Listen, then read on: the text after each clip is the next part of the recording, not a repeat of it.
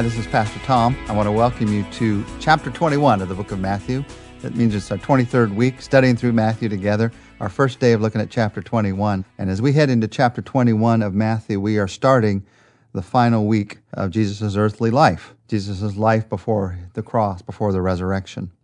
This week, Jesus coming into Jerusalem begins with a fulfillment of prophecy. The week, in fact, is filled with fulfillment of prophecy, but it begins with a very strong fulfillment of prophecy, beginning in verse 1. As they approached Jerusalem and came to Bethphage on the Mount of Olives, Jesus sent 2 disciples, saying to them, "Go to the village ahead of you, and at once you will find a donkey tied there, with her colt by her. Untie them and bring them to me. If anyone says anything to you, tell them that the Lord needs them, and he will send them right away." This took place to fulfill what was spoken through the prophet. "Say to the daughter of Zion, see, your king comes to you, gentle and riding on a donkey, on a colt, the foal of a donkey." The disciples went and did as Jesus had instructed them. They brought the donkey and the colt, placed their cloaks on them, and Jesus sat on them. A very large crowd spread their cloaks on the road, while others cut branches from the trees and spread them on the road. The crowd that went ahead of him and those that followed shouted, "Hosanna to the Son of David. Blessed is he who comes in the name of the Lord. Hosanna in the highest." When Jesus entered Jerusalem, the whole city was stirred and asked, "Who is this?" The crowds answered, "This is Jesus, the prophet from Nazareth in Galilee."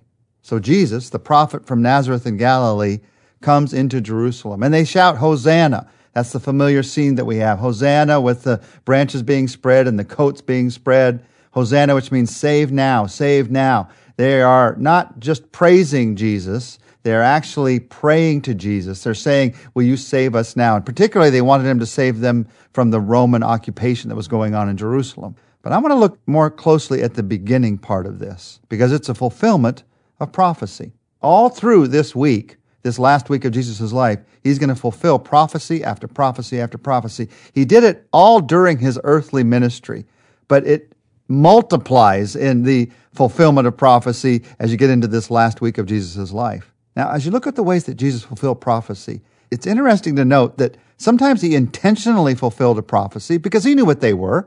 He knew the Old Testament, and sometimes they were fulfilled through the actions of others, something he couldn't have controlled at all.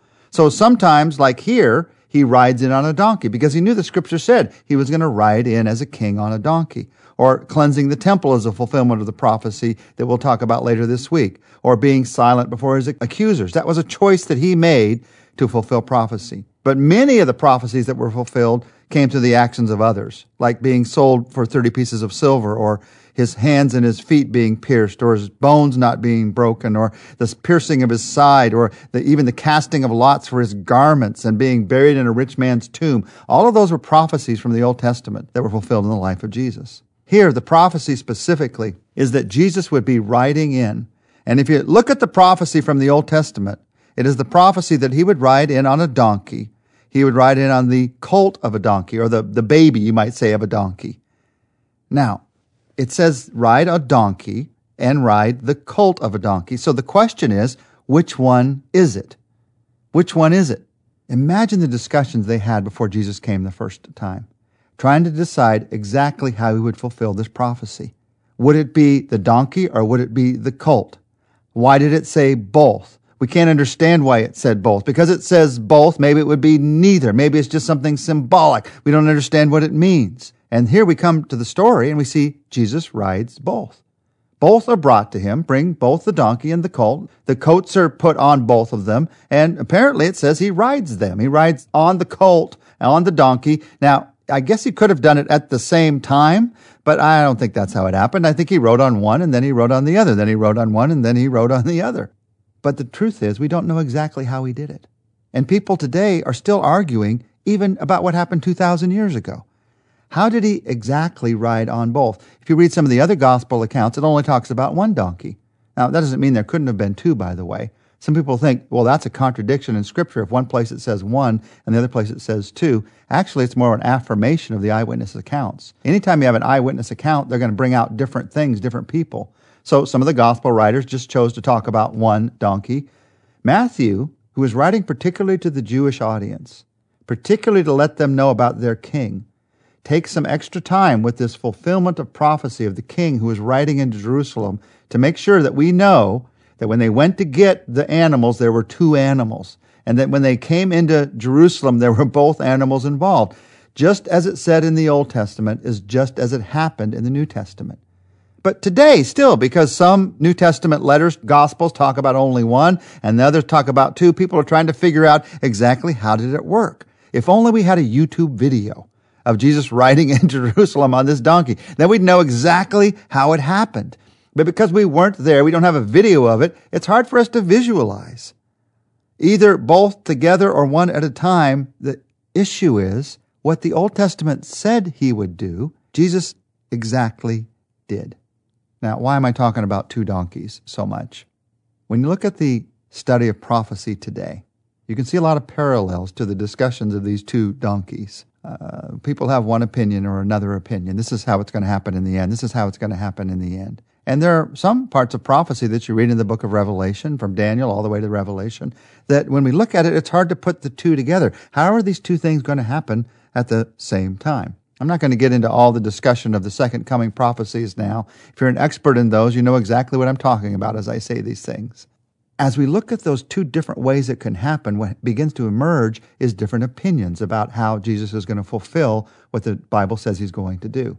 So if you take this donkey prophecy, for instance, in the end you get the one donkey group of people, you get the young donkey group of people, you get the old donkey group of people, and you get the two donkey group of people. And sometimes if you get them all in a room, they argue with each other like they're not even believers. They're not even fellow Christians because they're so intent on their opinion.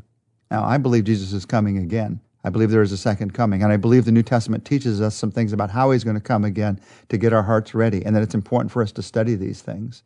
But in our discussion of these things, we have to discuss with humility.